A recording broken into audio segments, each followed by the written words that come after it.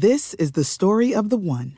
As head of maintenance at a concert hall, he knows the show must always go on. That's why he works behind the scenes, ensuring every light is working, the HVAC is humming, and his facility shines. With Grainger's supplies and solutions for every challenge he faces, plus 24/7 customer support, his venue never misses a beat.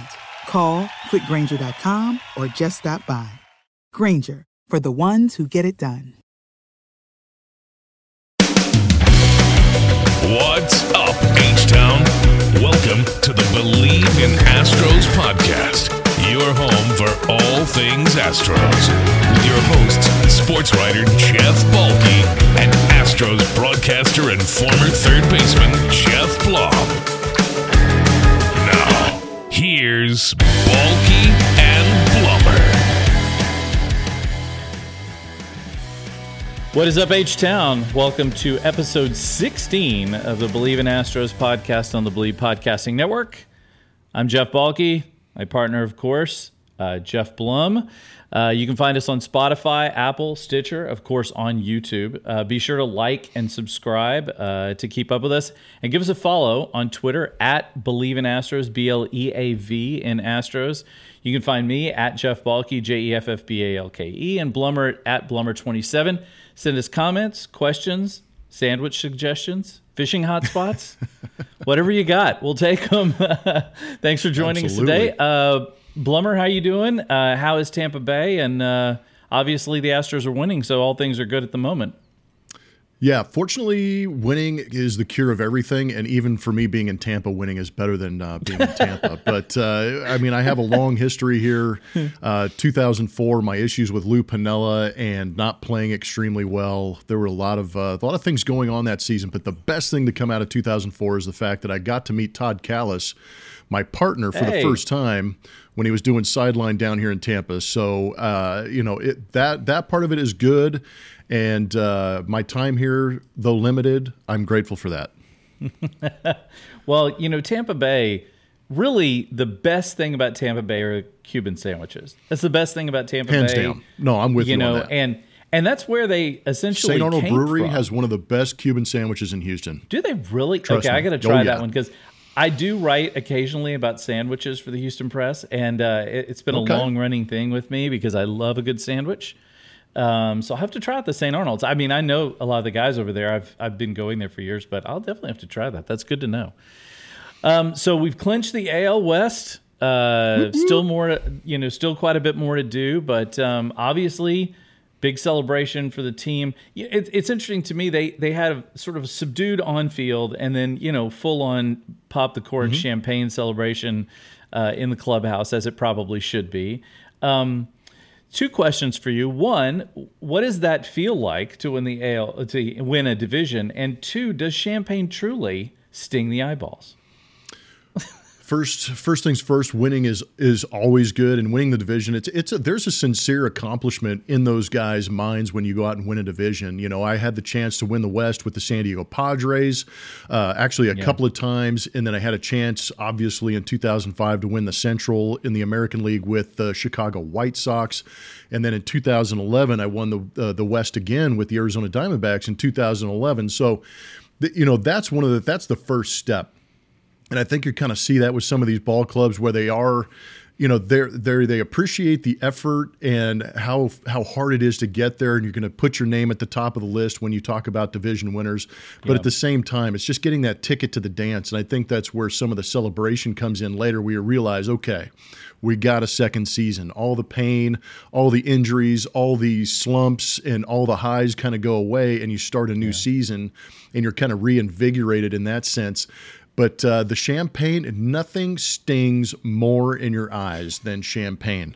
And I mean, we've all had the soaps and the shampoos and various other things, but you put champagne in your eyes, and that's a sting that will linger for a little while, but it's a good sting. Well, it's good to know. I mean, I've had a little champagne splashed on me from time to time, but never sprayed directly in my eyes. And I've heard it's painful, so I'm going to try and avoid that as much as I can in the future. There was a really interesting post from Daniel Kramer, who covers the Seattle Mariners, the other night when the Astros won the American League West.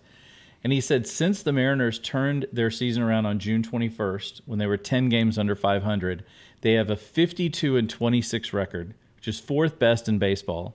Yet they've still lost ground to the Astros in the AL West. Yeah, you're sitting there going from 13 games back to 15 games back, and he just said complete dominance. I mean, that's remarkable when you think about it. They have one of the best records in baseball over the last, half a season almost, and yet they've actually gone down in the standings. I mean, that's just unbelievable. This Astros team is just a machine. Yeah, is it Sisyphus who's pushing the boulder up the hill and just never, gets to the top and falls down? I think they're the Sisyphus that just pushes it around the base of the hill. They just because the Astros continue to build that mountain that much higher. It's incredible that you can have the fourth best record, yet the team you're chasing is playing almost 2 times as good as you are playing, and all of a sudden you find yourself 15, 16 games back. They've already clinched the West, and now you're trying to fight for just a wild card spot. Yeah, it's really remarkable to think of just, where these teams are at this point. And, I'm going to talk a little about the offense. I want to pimp first this story I've read on this Dusty Baker, the true stories of Dusty Baker on The Athletic. If you don't have a subscription to The Athletic, you should really get it. Now owned by the New York Times, but definitely one of the better sports publications out there. And it's just some of the best stories you'll ever read about the Astros manager. And he really has been just like the perfect guy for this team coming off of the cheating scandal in 2017. And he's just, like they say, he's won more games than virtually anybody, been around the game forever. And, he really is just the right guy for this team, right now. Who knows if it's going to be the same next year or the year after, but he really has stabilized the ship and done just a tremendous amount for the organization. No, just being a distraction from everything that happened in 2020 and the turmoil they were in, and then you put a face like Dusty Baker out there who does have legacy within this game beyond anybody that we know. A play, it would be interesting to put his playing record with his managing record and see how many games he's actually won, because he's been involved in so many great teams as a player. I vividly remember watching him with the 80s Dodgers when I was growing up in the LA area, and then now playing having played against him for years as a manager. And then eventually having him as the manager of the Astros and getting to know him a little bit better and hearing some of those stories and some of the content and knowledge that is inside that skull is absolutely incredible. And then hopefully it rubs off on these guys. And he's obviously got these guys playing in a tremendous fashion, because when we broke camp in 2022 in spring training, we all said, yes, they're going to be good. They're the class of the American League West. They should win the division. They have. Little did we know they were going to win it by 15, 16 games like we're talking about. But it's also, I think that's a credit to Dusty recognizing the talent, pushing the talent, encouraging them, staying by them, and maybe pushing them beyond the limits that they even thought they had, because, he puts a lineup out there consistently. And in this day and age of health analytics and protecting guys' bodies, Dusty's like, hey, man, we have 162 games. I've got thoroughbreds in my lineup. I'm going to put them out there every day because I want to win. So you kind of, inadvertently instill that idea of, we're going to the post every single day with my boys, and we're going to win some ball games, and it's paid off for him because he's at a better pace than 2019. We put up a graphic the other day on a broadcast. This is the earliest they've ever clinched a division in the history of the Houston Astros. Wow. That's unbelievable. And the fact that they're, I think I wrote it that they need to go 10-3 to win. I think now they're down to like 9-4 or something like that. I think it's like 9-4 to tie 10-3 to eclipse it. And at the rate they're going, it's hard to imagine that they're not going to get it really close to that number, if not beat it. Depending on how they decide to rest players as we go down the stretch. But you look at all that. Jordan's Player of the Week in the AL. What else is new? He's back. He's back. Kyle Tucker hits 100 RBI for the first time. Jeremy Pena's had a couple of home runs in the past few games. He's starting to see the ball better. And this is also, never mind, against the fact that we're against two of the better pitchers in the American League, including Cy Young candidates, Cy Young candidates, exactly. And even Yuli Gurriel, actually making a little bit of a move. The bats are coming around. You had a great line about the Astros on last night's broadcast about them not, or maybe it's last night or night before, about them not wasting at bats in the post game. And you say they do not waste at bats. That was something that I've thought for a long time. I've read a lot of things about that. What exactly does that? How do the Astros do that, and what is their philosophy there? I mean, the philosophy is a culture that they've created in the organization going back to about 2013-14 when they started to draft extremely well, when they started to develop extremely well. We didn't see it at the big league level in 13-14, but we started to see signs of it in 15-16, and obviously since 2017, it's been off the charts. But they've developed this culture of, we're not going to expand our zone. We're not going to swing at your pitches. We're going to force you to throw us pitches inside the zone, and when you do make the mistake inside the zone, I'm going to absolutely step all over it and hit it as hard as I possibly can. And then I'm going to get to first base and I'm going to wait to see what my guy can do behind me. And whether it be a walk or a slug, the Astros do a phenomenal job of OPS, on-base percentage, and slugging percentage. And that's what's kind of vaulted them to the top of the ranks as far as division winners, World Series contenders. And what that's done is it's established an idea in the opposing team's pitching that we can't make mistakes, number one, and we also have to make pitches in the zone. So when you combine the fact that I have to make a pitch in the zone, I better be good with it on an edge. And if I'm not on the edge, oh boy, I've got damage coming my way. And then if I get a little too nibblerish, if that's a word, on the edges and I miss, all of a sudden I've got two guys on, Jordan steps up and boom, there's a 3-run home run, and all of a sudden you're down early. It's really amazing to me how disciplined they are. For the last 5 years or so, 6 seasons or so, they have, been at the top of the league in strikeouts and at the top of the league in walks. And it's just a remarkable number considering all of the power they have in their lineup, considering the guys. Look, nobody really talks about how great Jose Altuve has been this season. I mean, since April, like when he struggled kind of getting out of the gate, he has been phenomenal at just staying and just consistent, And that's what the Astros really have. They have this remarkable consistency from all of these different guys throughout their lineup. And you're right, they really don't swing at bad pitches. And you see it in the middle of the season. Guys like Jeremy Pena start swinging outside of the zone a little bit. Jordan Alvarez, the hands are hurting, so he's expanding that zone a little bit, swinging out. Well, that's ended. They're like, okay, they go back to the drawing board, they look at the film, they obviously make corrections, and you can see them just getting better as we get closer to the postseason at the plate. That's got to be terrifying for opposing pitchers, especially going into Tampa Bay and doing what they've done the last 2 nights.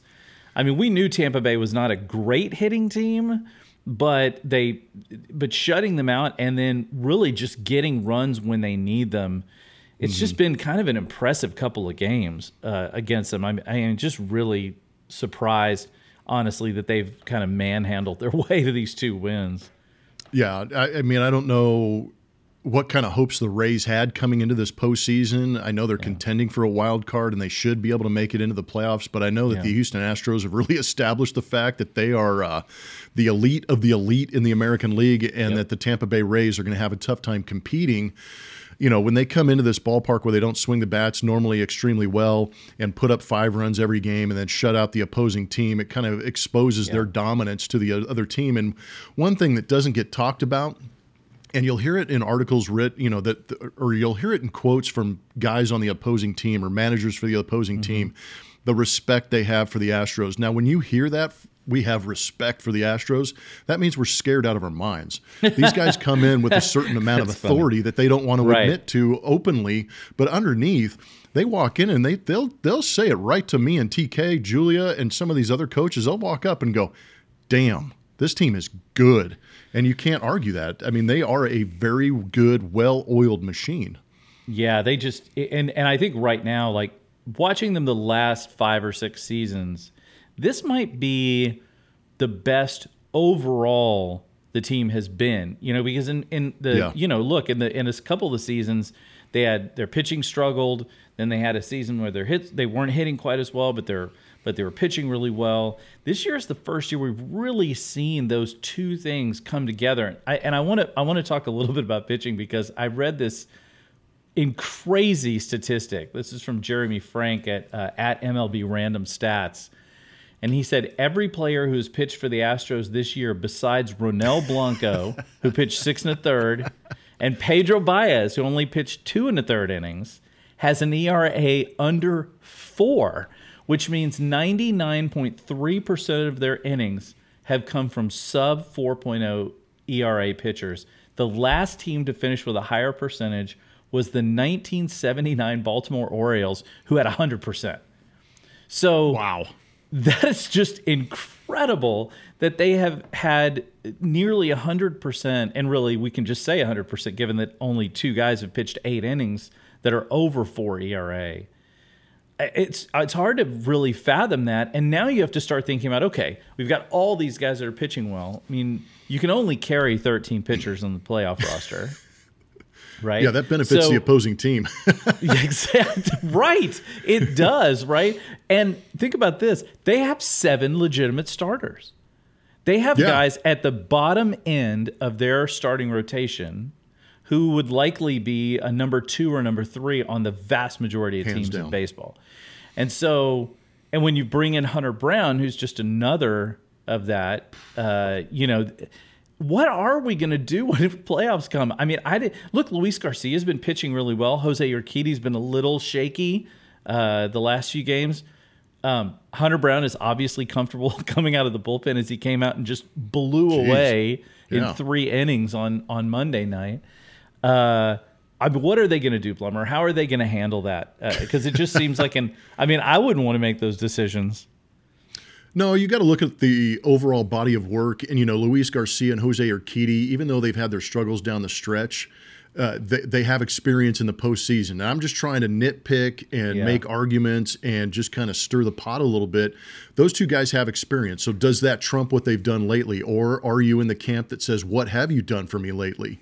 Because if you go back and look at Urquidy's outings, he's done very good on the road against the Atlanta Braves, against the New York Yankees. He's pitched well against the Chicago White Sox. So he's faced some really good competition. Mm-hmm. And then you think about Luis Garcia, okay, maybe he doesn't have the stamina to go 6 or 7 innings in a game, but his fastball, his slider, and some of his other pitches play against right-handed pitching or right-handed hitters that he's done extremely well against. So do you put him in your bullpen and find a way to match him up? Or do you have him piggyback with a Hunter Brown in a postseason situation and do what we saw the other day against the Tampa Bay Rays where they combined for a shutout?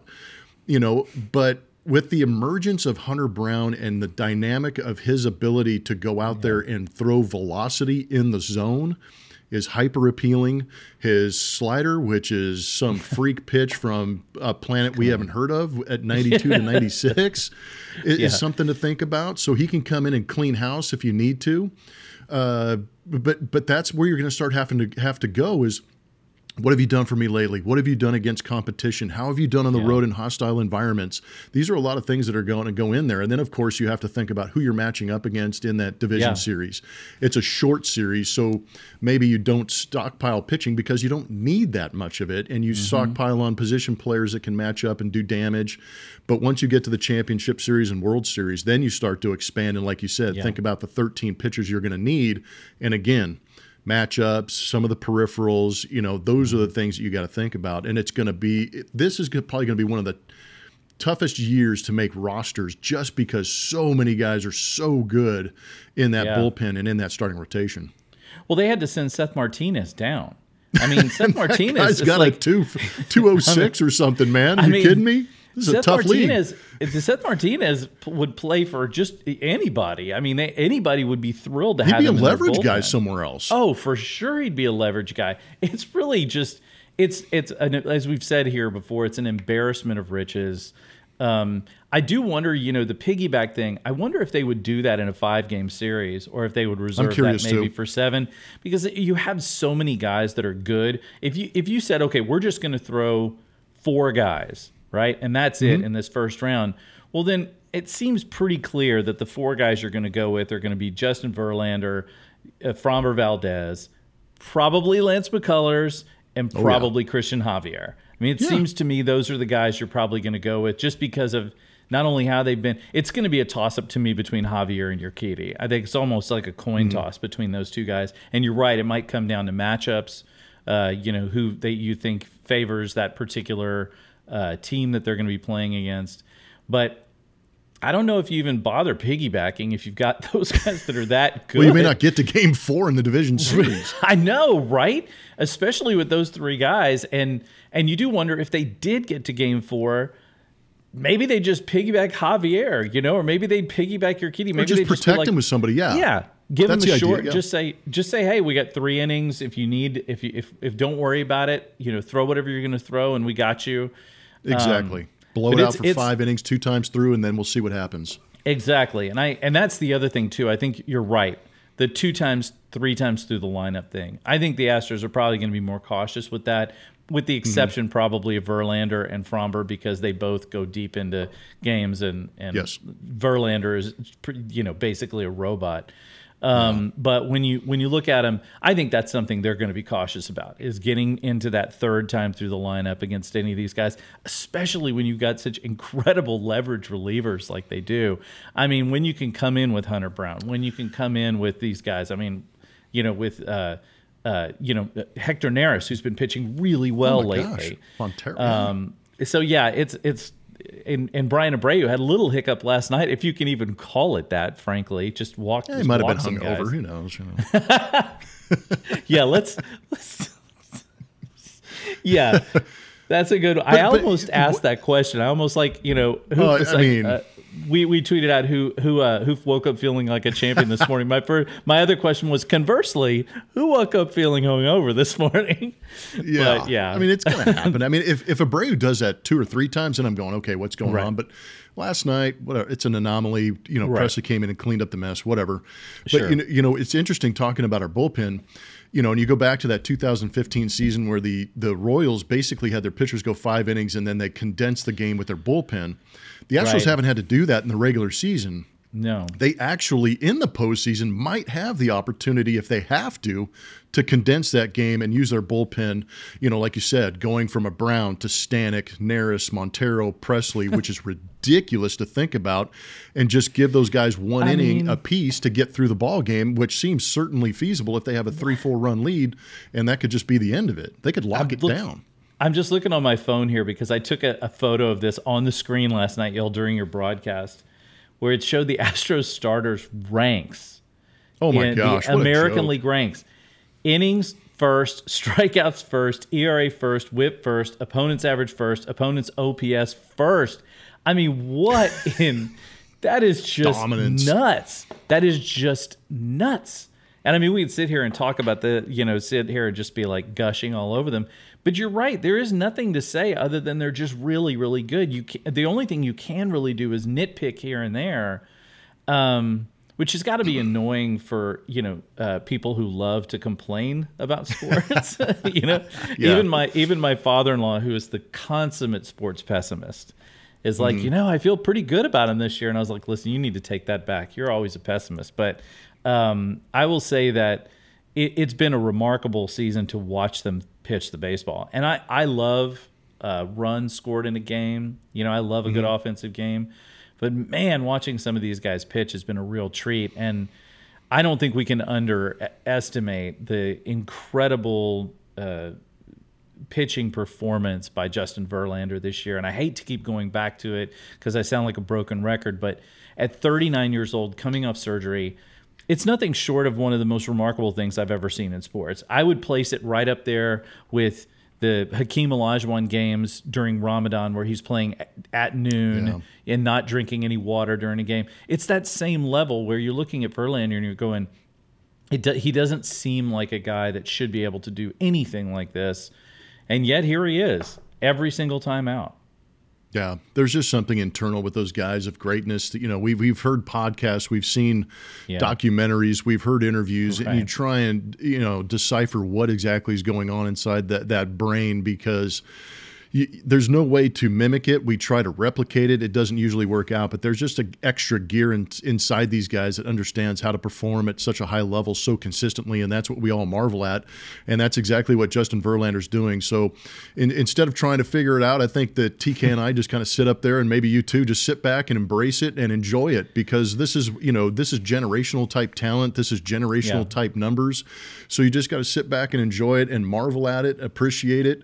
And then, at the end of the season, hopefully we can sit back and watch the World Series documentary and go, man, we rode the back of one of the greatest pitchers we've ever seen.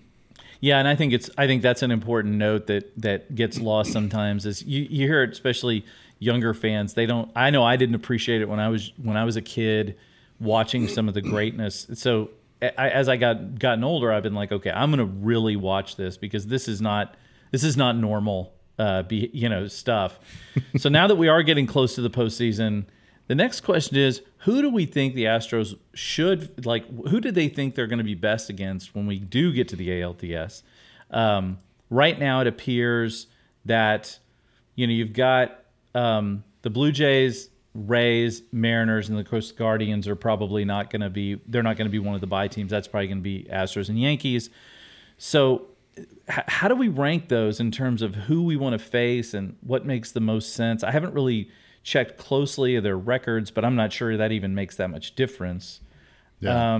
I don't know. Where do you think the matchups are best within that group of teams?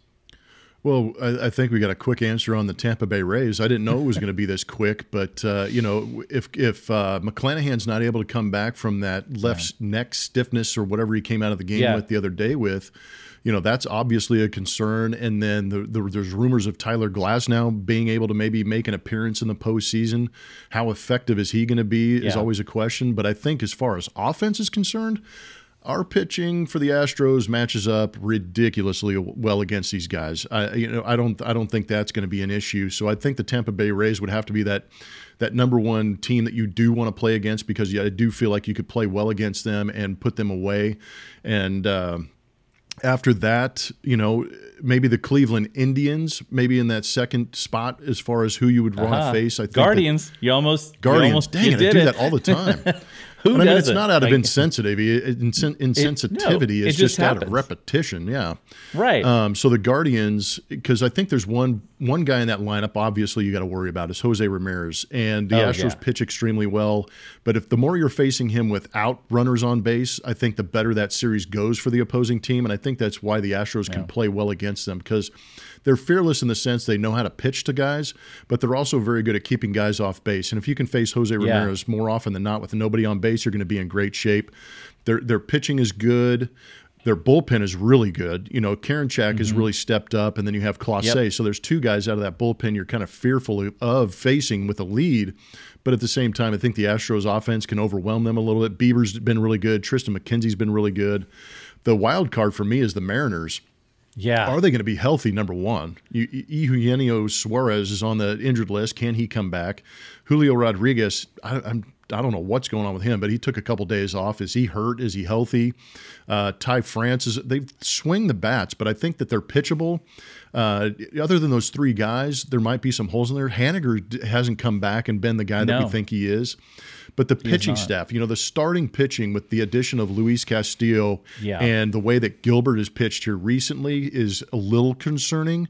But the way they've swung it against Robbie Ray, I mean, geez, they've destroyed that poor guy. That would be a curious matchup for me, because there'd be a lot of emotion in that series. I think you're right. I think the Mariners are the team I don't want to face, just because, number one, they've been just rolling for half a season.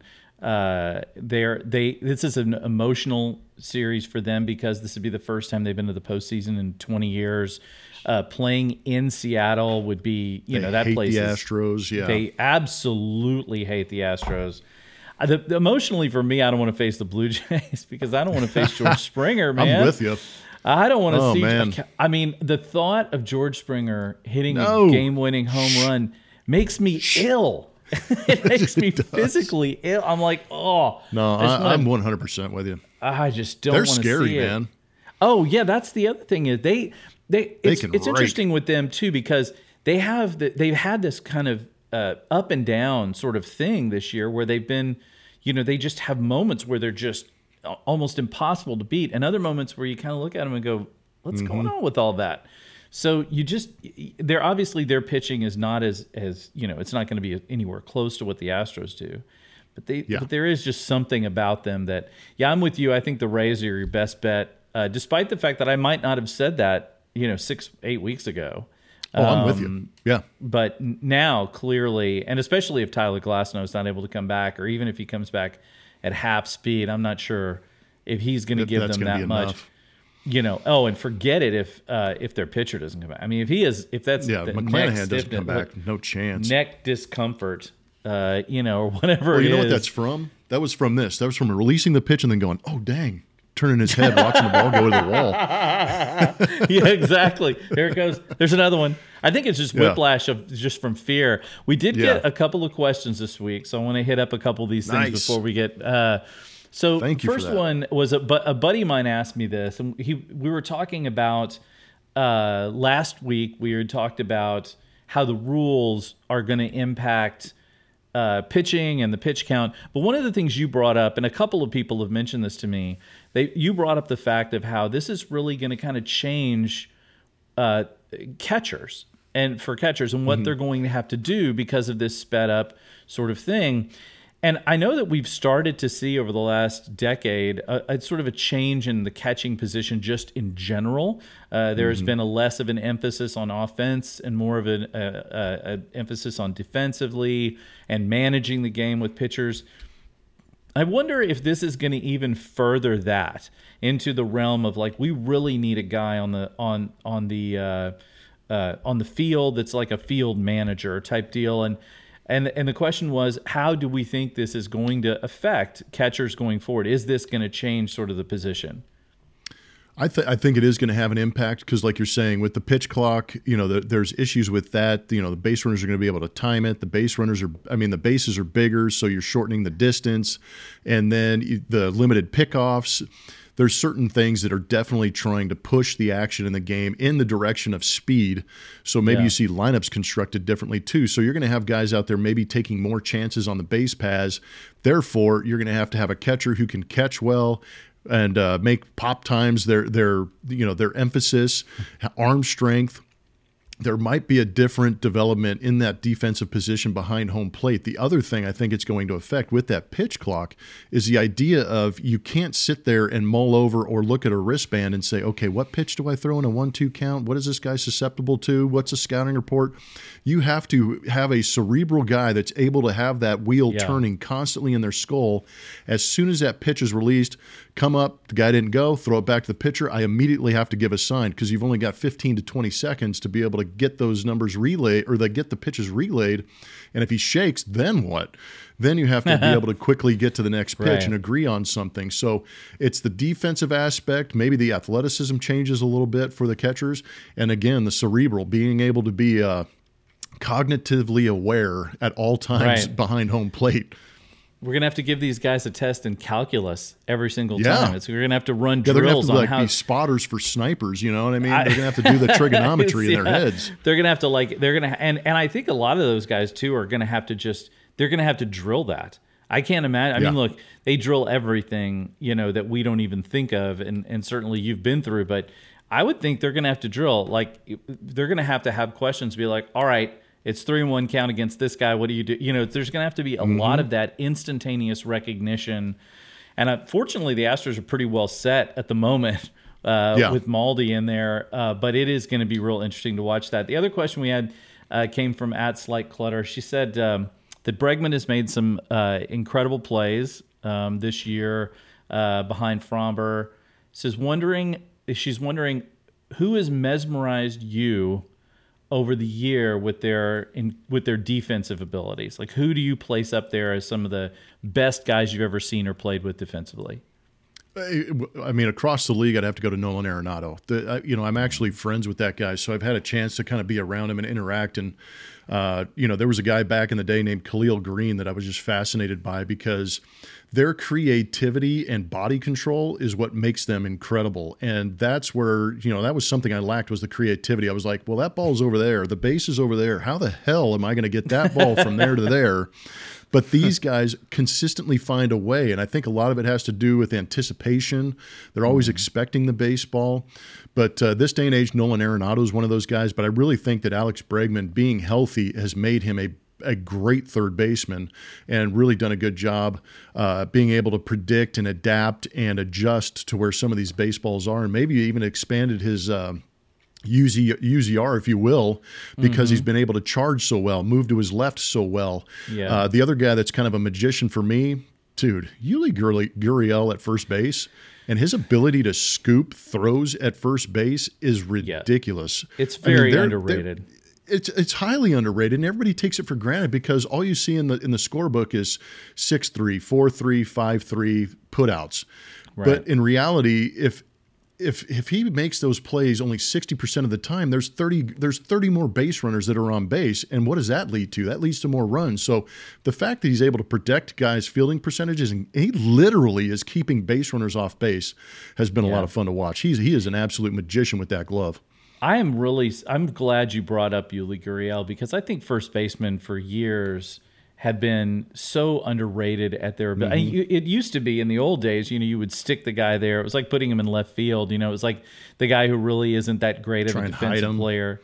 Yeah, trying to hide him on there so you can get him in. So you can get him in the lineup, especially when there was no DH in the National League. But I got to tell you, I am 100% in agreement with you. The ability to pick it is really difficult. If you've ever had somebody throw anything at you that bounced in front of you and you didn't literally jump out of the way and scream like a small child, then that's really what most people would do. These guys stand in front of a baseball coming at them high and figure out, okay, it's going to hit the ground and it's either going to pop up in the air and smack me in the face, or I'm going to get my glove down on it and I'm going to stop it and make a play.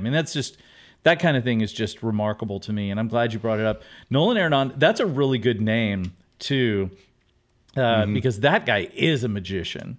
That the creativity, the ability to sort of make those spin moves and be able to, and the hops, they have the ability to get up quickly after grabbing something off the ground and be able to have the presence of mind to get it. I'll tell you, just as one side note on defensively, Jose Altuve speaking of creativity, with a double play last night that was worthy of a top 10 plays. Made that look too easy. I know, that's the thing. It was how difficult that was, yet it looked like it was no big deal whatsoever. He just snatched that ball at line drive and then just flipped it almost like a no look. Just whatever. Is classic. I tell you what, man, it's good to see a team like the Astros who really do have that great defensive ability. It makes watching the game a lot of fun, and it certainly, I'm sure, makes pitchers feel a lot better about it too. Yeah, no, that's what a lot of people overlook, is because we sit there and say pitching, whiff percentages, strikeout percentages, spin rates, velocity, this and that. But if you sit those guys down and talk to them, they will eventually say, man, knowing that I can pitch to contact and my defense is going to pick me up is huge. Yeah, no doubt. All right, well, thanks everybody for joining us. Blummer, any final thoughts as you get ready to wrap up Tampa Bay and head for the lovely confines of Baltimore? 4 more road games, out of the frying pan and into the fire. Park. Yeah, no, I mean, I love Camden Yards, love Baltimore. 4 more road games. Get me out of my suitcase. Get me at Minute Maid Park, calling some games, and then put me in the seats for some playoff games. Let's go. Absolutely, let's do it. All right, we'll be back in a few days here with an abbreviated, our Habsies version, we'll call it. We're just getting started with the podcast. Have lots of good things planned. Love to hear from you. Love for you to join us. Give us a follow. Drop us a comment. Hit that subscribe button like Jordan hits a baseball with righteous vengeance. Boom. And please send us all your comments and questions. Hit us up on Twitter, and we'll talk to you soon. Go Astros.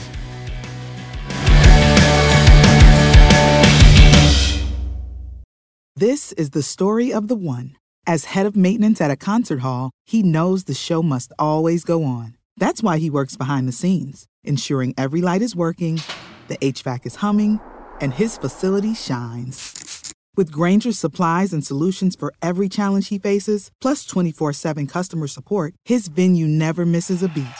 Call quickgranger.com or just stop by. Granger, for the ones who get it done.